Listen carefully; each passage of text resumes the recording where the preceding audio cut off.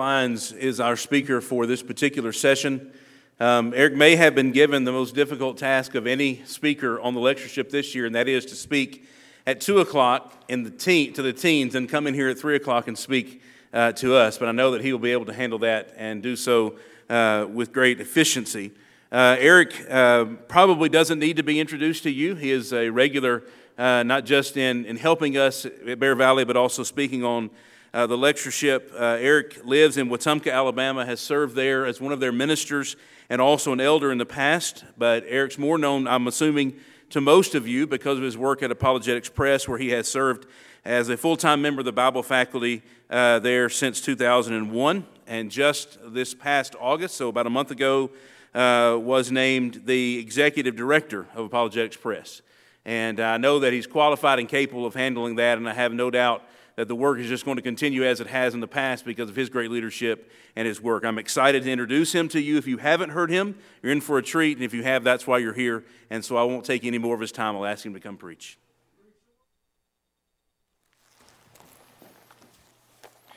The only reason that individuals are okay with me being the director of AP now is because Dave's office is just 2 doors down, and so whenever I mess up, he's just going to come down there with his stick and shake it at me or hit me with it. So everyone feels great about it, including me. It's a blessing to be with you all today. You all are a beautiful group of people. I will say, if you don't mind me saying, you also look a little tired. You look a little tired. I mean, it's Saturday afternoon, about 3 o'clock. Reminds me of Keith Kasarjan a little bit. Keith Kasarjan going out hunting one day. You know, Keith's a preacher, missionary all over the world. Going out hunting with his doctor friend, we'll call him Jonathan Moore, Dr. Moore, and his lawyer friend. I don't know many lawyers here, so I'll just say his name is Matt Vega. They went out hunting one day, the last day of deer season, and then they saw the biggest buck they had ever seen come out into this open area, and they all fired upon the deer at the same time.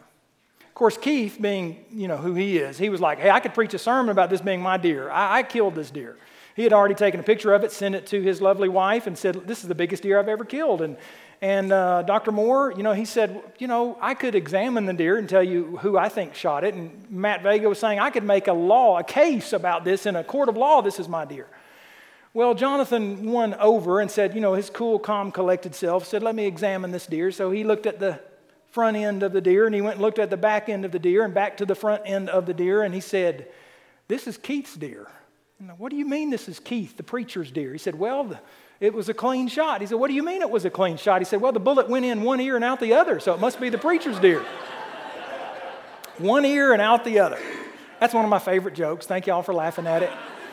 I will say that if you are tired on a Saturday afternoon and you don't have your football earplugs in here, listening or watching to football games, that maybe you can meditate for a few minutes this afternoon before we dismiss for supper and think about the King of Glory. It is a blessing to get to open up God's Word one more time this side of eternity. Have you ever thought about when will be the last time I get to open up God's Word and feed upon it?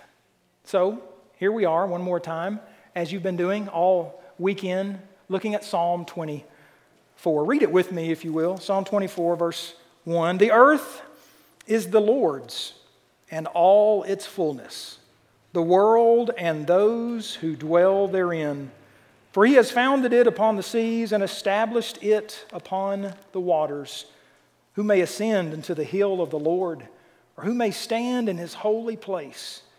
He who has clean hands and a pure heart, he who has not lifted up his soul to an idol, nor sworn deceitfully, he shall receive blessing from the Lord and righteousness from the God of his salvation. I'm reading from the New King James here. This is Jacob, the generation of those who seek him, who seek your face. Lift up your heads, O you gates, and be lifted up, you everlasting doors, and the King of glory shall come in. Who is this King of glory? The Lord, Yahweh, strong and mighty. The Lord, mighty in battle. And then again, verses 9 and 10, lift up your heads, O you gates. Lift up, you everlasting doors, and the King of glory shall come in. Who is this King of glory? The Lord of hosts. He is the King of Glory. What a beautiful psalm. Probably gets overlooked a good bit because it's the psalm right after Psalm 23. And so people, I suppose, for a long time now, they've read Psalm 23 and maybe they've closed their Bibles and not gotten to Psalm 24.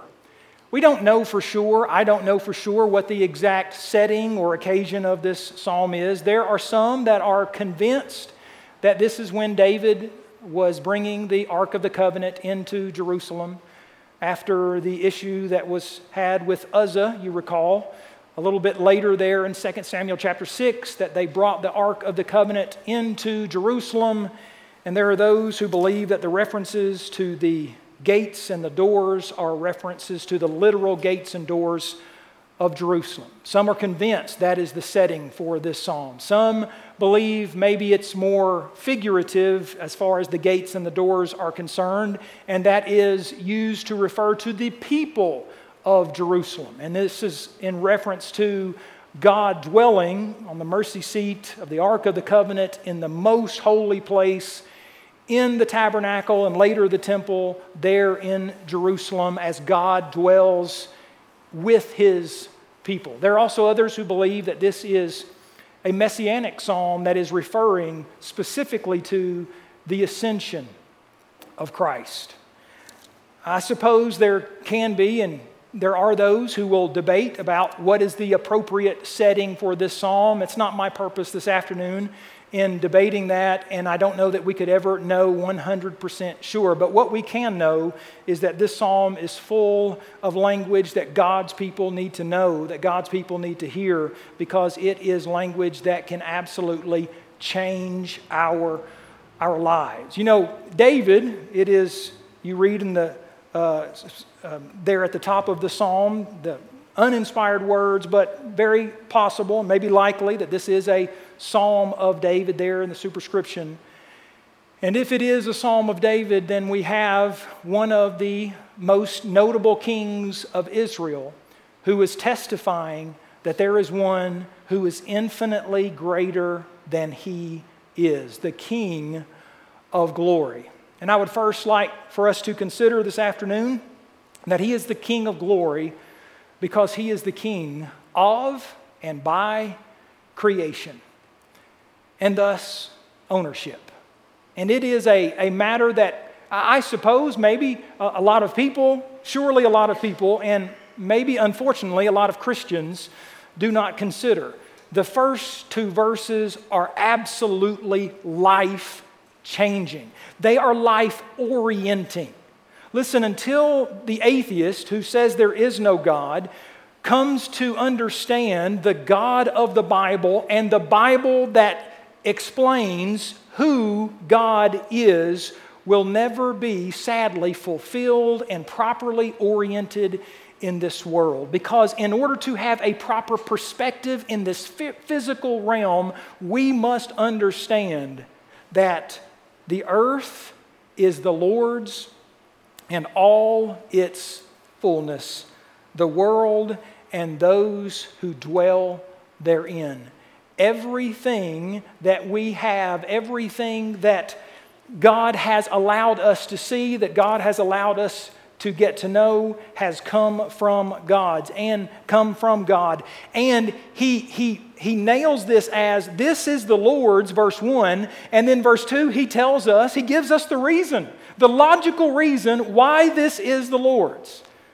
Well, who made it? Did you make it? Did you make yourself? Did you make this earth? Listen, if you built, could you imagine, listen, I'm not a builder. My wife would say, he can't even fix a stopped up toilet. He sure can't build a house, okay? But could you imagine, now I can fix a stopped up toilet, I think. But as far as like if there is a mechanical problem in the house, I probably cannot fix it. But some people can. You know, we have an elder at Wetumpka whom I love dearly. He's just a faithful servant of the Lord, one of the most humble men you'll ever meet. If I remember correctly, he built his house. And that's like not even his full-time job. I mean, he just can do stuff like that. Can you imagine if someone just decided they wanted to come and inhabit his house and call it their house? Well, Nelson would say, well, and this is about how Nelson would say it, well, buddy, I built this house. This is my house. God says, For he has, or the psalmist says, he, God, has founded it upon the seas and established it upon the waters. Now you may be thinking, well, why is he talking about the waters there? Why is he talking about the seas there? Well, if we allow the Bible to explain the Bible, it would surely seem to only be appropriate because God made an earth that was covered in water. In the beginning, God created the heavens and the earth. The earth was without form and void. Darkness was upon the face of the deep, And the Spirit of God moved upon, or as the New King James says, was hovering over the face of the waters. In the beginning, God created a watery earth. You remember also on day 2, verse 6 of Genesis chapter 1, we read, let there be a firmament in the midst of the what? Of the waters, and let it divide the waters from the waters. Verse 7, more water, more water. Verse 9, let the waters under the heavens. And so we can see in several of the first verses of Holy Writ, there is a lot of mention about waters. And so it shouldn't be surprising to us that God is referring to this being His creation, and that it was a creation that was founded upon the waters. And I would just remind us something that maybe we think about some, but maybe not a whole lot. We often talk about my house and my car and my money. We even read sometimes in Scripture of it being, yours or mine. But we need to understand, based upon truths like Psalm 24 and verse 1, and God being the king by creation and ownership, that whenever we use terms like yours or mine, they are always used, whether we realize it at the time or not, or reflect upon it later or not, they are always used in accommodative ways, in accommodative language. I don't own a car. I have a couple of cars that God lets me use. They're a couple of old cars, by the way. I got 2 cars with 275,000 miles on both of them. Now, listen, I could get another Ford Escort or something if I wanted it, or a little Toyota Corolla, but my back, as I've gotten older, my back just doesn't work as well in those little cars. So now I drive a minivan that's nearly a quarter of a century old. Still driving it. All 3 of my kids learned to drive. I put in on the internet somewhere, it's a Carvana. I wanted to see if I could trade it in for a car.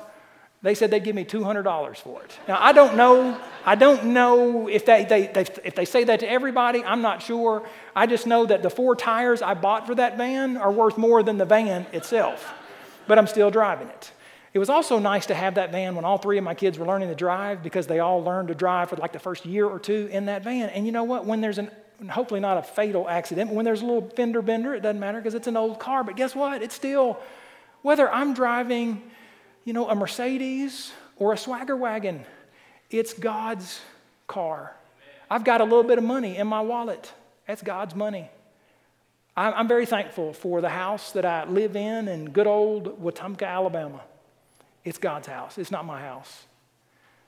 We will have a proper understanding of life, of things, if we will understand Psalm 24 and verse 1. Turn over, if you will, to Luke chapter 12 for just a moment. Let me just remind you of someone who did not have an appropriate view of things.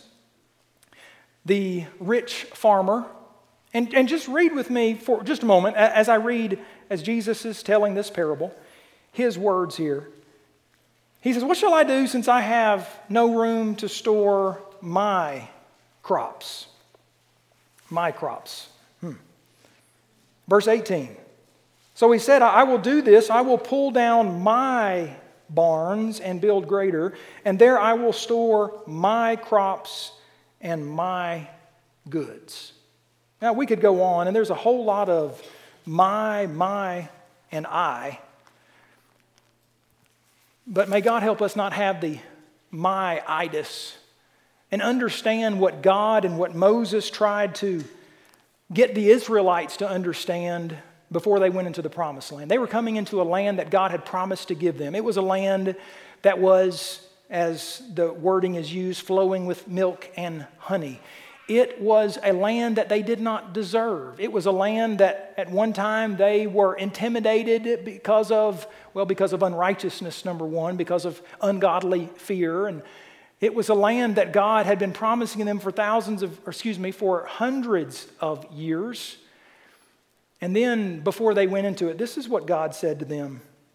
I love these verses. Deuteronomy chapter 8, verses 17 and 18. Then you shall say in your heart, my power and the might of my hand has gained me this wealth. Now stop right there for just a moment. Think about that farmer. Maybe he was the one toiling outside, and he was tilling the ground, or maybe he was just the overseer of others who were doing it. And what God says is, be careful about that kind of thinking. You shall remember, verse 18, the Lord your God, for it is He who gives you the power to get wealth. Isn't that something? How God says, not only do you not own your farm, you don't own your house, you don't own your cows, you don't even own the energy that you had to try to make some of those things possible. God is the one who gives you. Where did you get your energy? Well, if you hadn't eaten food that God had provided for you graciously, you wouldn't have the energy to go till the ground. By the way, did that farmer there in Luke chapter 12, did he make his own seeds? Did he make his own dirt? You remember the story about get your own dirt, right? Did he make his own dirt? Did he make up the law by, who just, if Eric were to make seeds, they would just be, rocks basically. Eric can't make rocks or seeds, but let's just say he could. It would just be a rock. But see, the seed is in itself of its own kind, and it can reproduce as God made that to happen that way in Genesis chapter 1. As we see here, God is saying, listen, I own all this. I own the law of biogenesis, which says that things reproduce after their own kind. I even own the energy that you have. Now, He's not saying this greedily. He's not saying it this way in Psalm 24 and verse 1 because He's selfish. He lets me drive a car that I don't deserve, live in a house I don't deserve, have a wife, a woman that I certainly don't deserve. I get to go to an office on a regular basis that I don't deserve to be. God owns it all. And when we have that perspective of life, have that perspective of physical things, we're going to have the proper perspective for the King of glory, and our life is going to be so much more beneficial and fulfilling. Did John not write in John chapter 1, in the beginning was the Word, and the Word was with God, and the Word was God, the same was in the beginning with God. All things were made by Him, and without Him was not anything made that was made. All things were made by Him. Paul would say in Colossians 1, all things have been created by Him and for Him. I'm here for Him. You're here for Him. He's my King. He's my Lord. He can tell me whatever He wants me to do. And what's so awesome is, He has our best intentions in mind. Amen. I love what God said to Job. And can you imagine God speaking to you out of a whirlwind? What God says to Job in Job chapter 41 and verse 11. He says in the New American Standard, who has been first to give to me that I should repay him? Whatever is under heaven is mine. Whatever it is, whatever's under the whole heaven, he says, is mine. And the psalmist there in Psalm 24, we didn't give to God. So it's not like He owns something in an accommodative sense like us. But everything we own is in an accommodative sense. The earth is the Lord's and all its fullness. Right. You will read these truths throughout Scripture that God owns it. Is it any wonder that Brother V.P. Black spent decades of his life preaching on stewardship? I'm so thankful he did. The church, by the grace of God and through His servant, Brother V.P. Black, is better because of it. And we need brothers and sisters. We need preachers preaching. The earth is the Lord's and all its fullness. The world, and get this, and those who dwell in it. Those who dwell therein? What do you mean, Eric? I mean that I'm God's. Like, He owns me. I was in a doctor's office a couple of years ago, I was only one in the waiting area. I was hoping that wasn't reflective of the kind of doctor this was, but one man came out. You know, normally doctor's office is kind of busy. I was the only one in the waiting area. Man came out from the back, and apparently he was a patient because he said, "Man, that doctor is a good guy. He's a great Christian man." I said, "That's great to hear. I didn't know that. I'm a Christian. I love being a Christian. That's who I am. That's what I love to be by the grace of God." He said, "I'm not." I said, "Really?" He said, "I'm an atheist." I said, "Well, why are you an atheist?" He said, "Well, because God's a killer. He kills people. He's killed people in the Bible. He's a murderer." Well, God is not a sinful murderer. Absolutely not. God is a just and holy God. And there are times when God has, in this life, punished individuals. Sometimes it's corporal punishment. Sometimes it has been capital punishment. And here's the thing. God, as revealed in Scripture, is a holy God, which we'll get to hopefully here in just a moment. He is a God who is righteous, who is just, whose intentions are always perfect. And here's the thing. God has every right.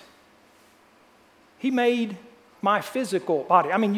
He didn't miraculously create me in the sense that he made Adam and Eve, but he miraculously made Adam and Eve, and he made the laws that made it so that Adam and Eve could have children, who could have children, who could have children, and thousands of years later, here we are. That's because of God. He owns my body. Should I be careful about what I do with my body? I know I'm not that much to look at, and I know my waistline's getting bigger, and my hair's getting grayer, and all of those good things, but listen, for whatever I am, it's exciting to know that I'm God's.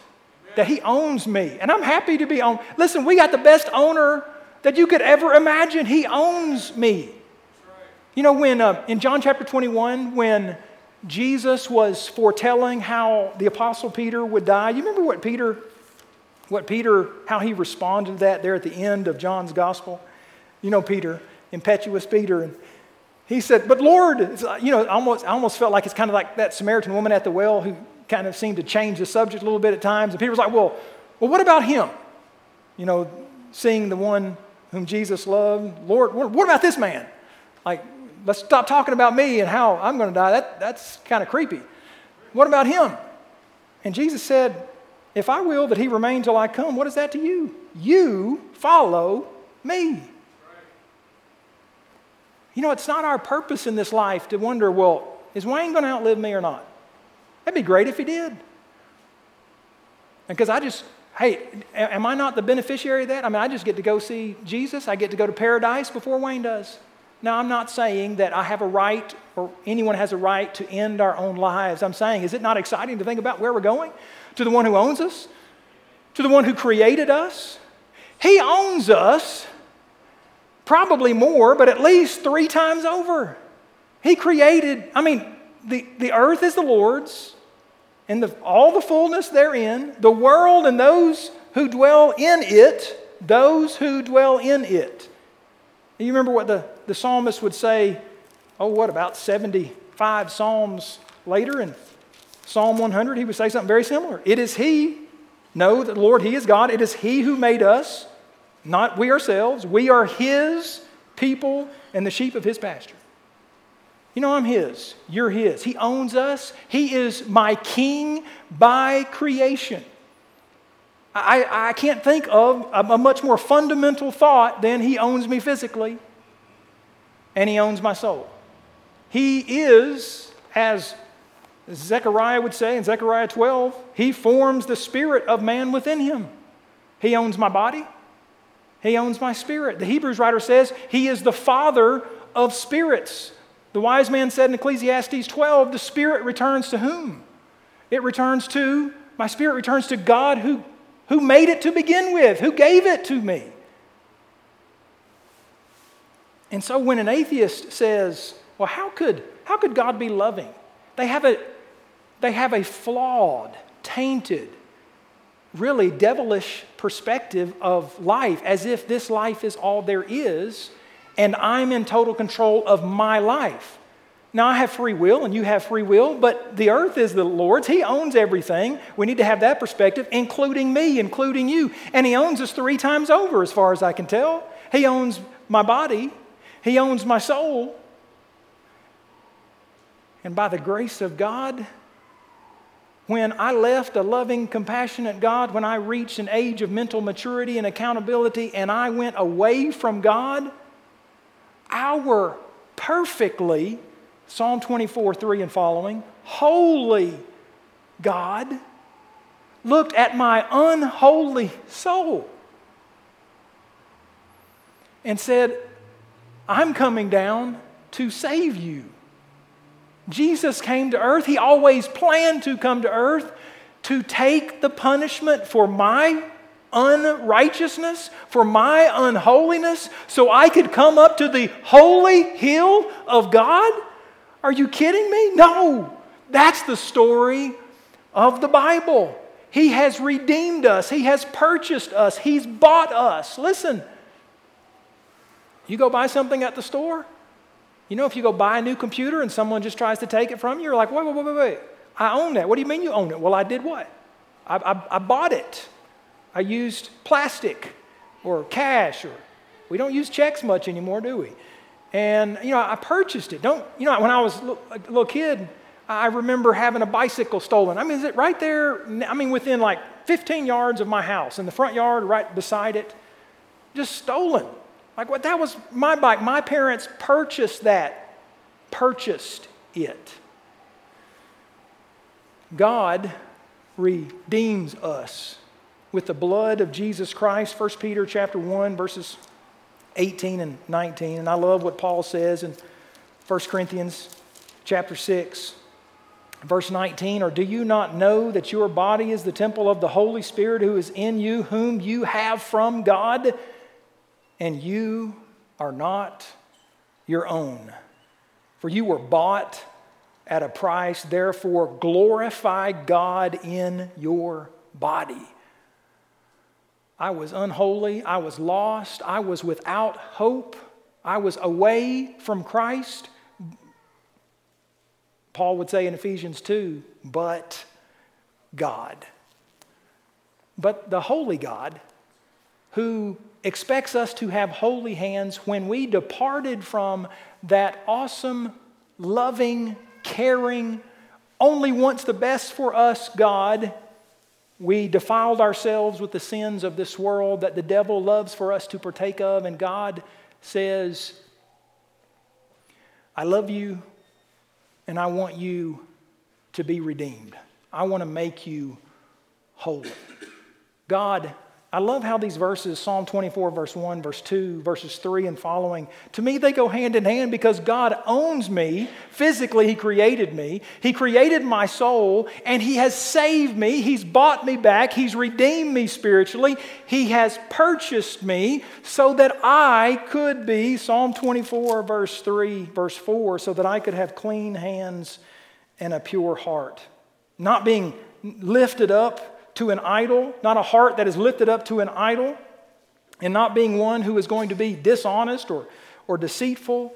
He shall receive blessing from the Lord and righteousness from the God of his salvation. This is Jacob, the generation of those who seek him, who seek your face. Let me just mention very quickly as our time winds down, 3 or 4 things that I believe are very prevalent hindrances to having clean hands, holy hands, to approach a holy God. I would say number 1, and it would be a blessing if, everyone could hear the kind of lessons that we've been able to hear so far this weekend, but the reason there is such a problem with unholiness, one main reason is because people don't even know what holiness is. It's to be separate. It's God being hallowed, as Jesus prayed in Matthew chapter 6. It is a separation from the darkness of this world. It is to be like God. God could make us not infinitely like Him, but like Him in the sense that He is light and in Him is no darkness. John tells us in 1 John chapter 1, verse 5. And God calls us out of darkness into His marvelous light so that we can have clean hands and approach God appropriately. But one of the biggest problems to holiness, one of the main issues for having unholiness is there being an ignorance of God and His holiness and His expectations for us. I mean, we see this throughout Scripture, do we not? In the days of the wicked King Ahaz. If I remember correctly, it was King Ahaz, you recall, the father of the great King Hezekiah, who shut up the doors of the house of the Lord. We read in his day and in Manasseh's day, his grandson, two of the most evil times and periods in Judean history.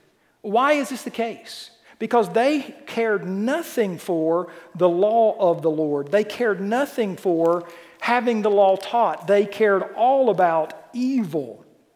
We can read where Manasseh did evil, where during his time, 2 Kings chapter 21 and verse 9, they paid, this is the text, how it says it, they paid no attention. No attention to what? To those things that you can read in the previous two verses, how, wait a minute, we're supposed to be keeping all the commandments of the Lord and the commandments of my servant Moses as he commanded, but they paid no attention. I would contend that when there is a paying of no attention to the law, then there is only going to be unholiness. But God calls us to have clean hands and a pure heart. What else is a great hindrance to that, and I think closely related to ignorance oftentimes, biblical ignorance I'm referring to, is arrogance. And arrogance is closely related, it seems to me, because arrogance says, pride says, I don't need to know that. I know it already, right? I mean, I think sometimes maybe as a child I thought my parents, whom I love dearly, they live right behind me. They're kind of like Dave. Dave is 2 offices down from me. My mom and dad live right behind me. So listen, I've got people all around me. They're going to keep Eric in check, right? And I thought as a child, no telling how many times, now, Mom and Dad, I think I know this better than y'all do. That was arrogance, youthful arrogance speaking. That's not to say that only young people can be arrogant. We can all be susceptible to that. But see, arrogance doesn't allow us to humbly come to recognize the unholiness in our lives that is only remedied by our holy God. Thirdly, I would say this, and this almost leads to the area of idolatry in my judgment, though maybe you've never heard these two thought of in this sense before. It seems like to me that apathy can also be, and oftentimes is, a great hindrance to holiness. Let me just read a couple of things to you about apathy. You know, the psalmist mentions not giving over to an idol there. Notice some of these words here. Indifference, lazy, indifferent, lazy, detached, disinterested, dispassionate, dull, unconcerned, half-hearted. Does that describe us as Christians? Indifferent, lazy, detached, apathetic, you see. Or are we interested, passionate, concerned? Now listen, I understand that passion does not always necessarily manifest itself in Eric jumping up and down and hollering and hooping and everything else.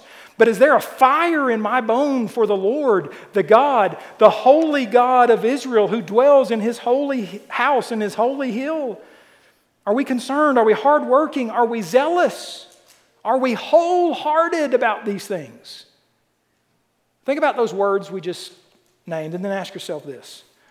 Which of those sets of words describe our feelings toward our favorite football team? Oh, now I'm getting to meddling, right? Which of these words maybe describe how we feel about our vacation time?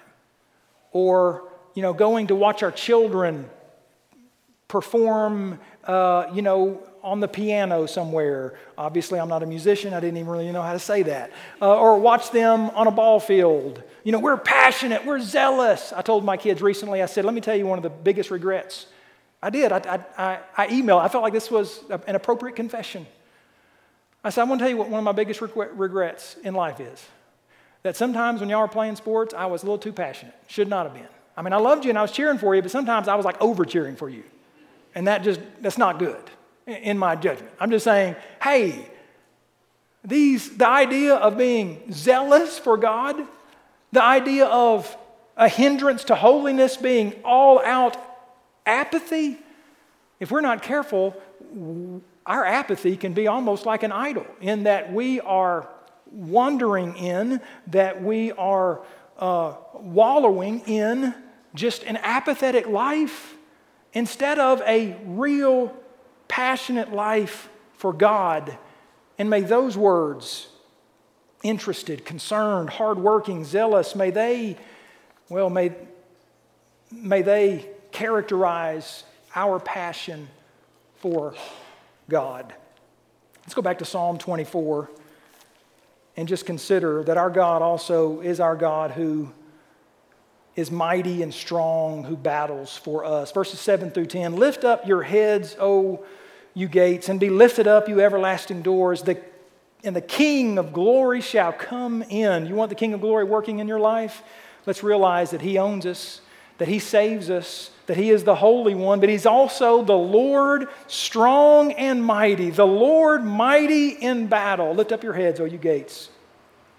Verse 10, who is this King of glory? The Lord of hosts, who is the King of glory. God, He's not some kind of insane warrior, mean, hateful God.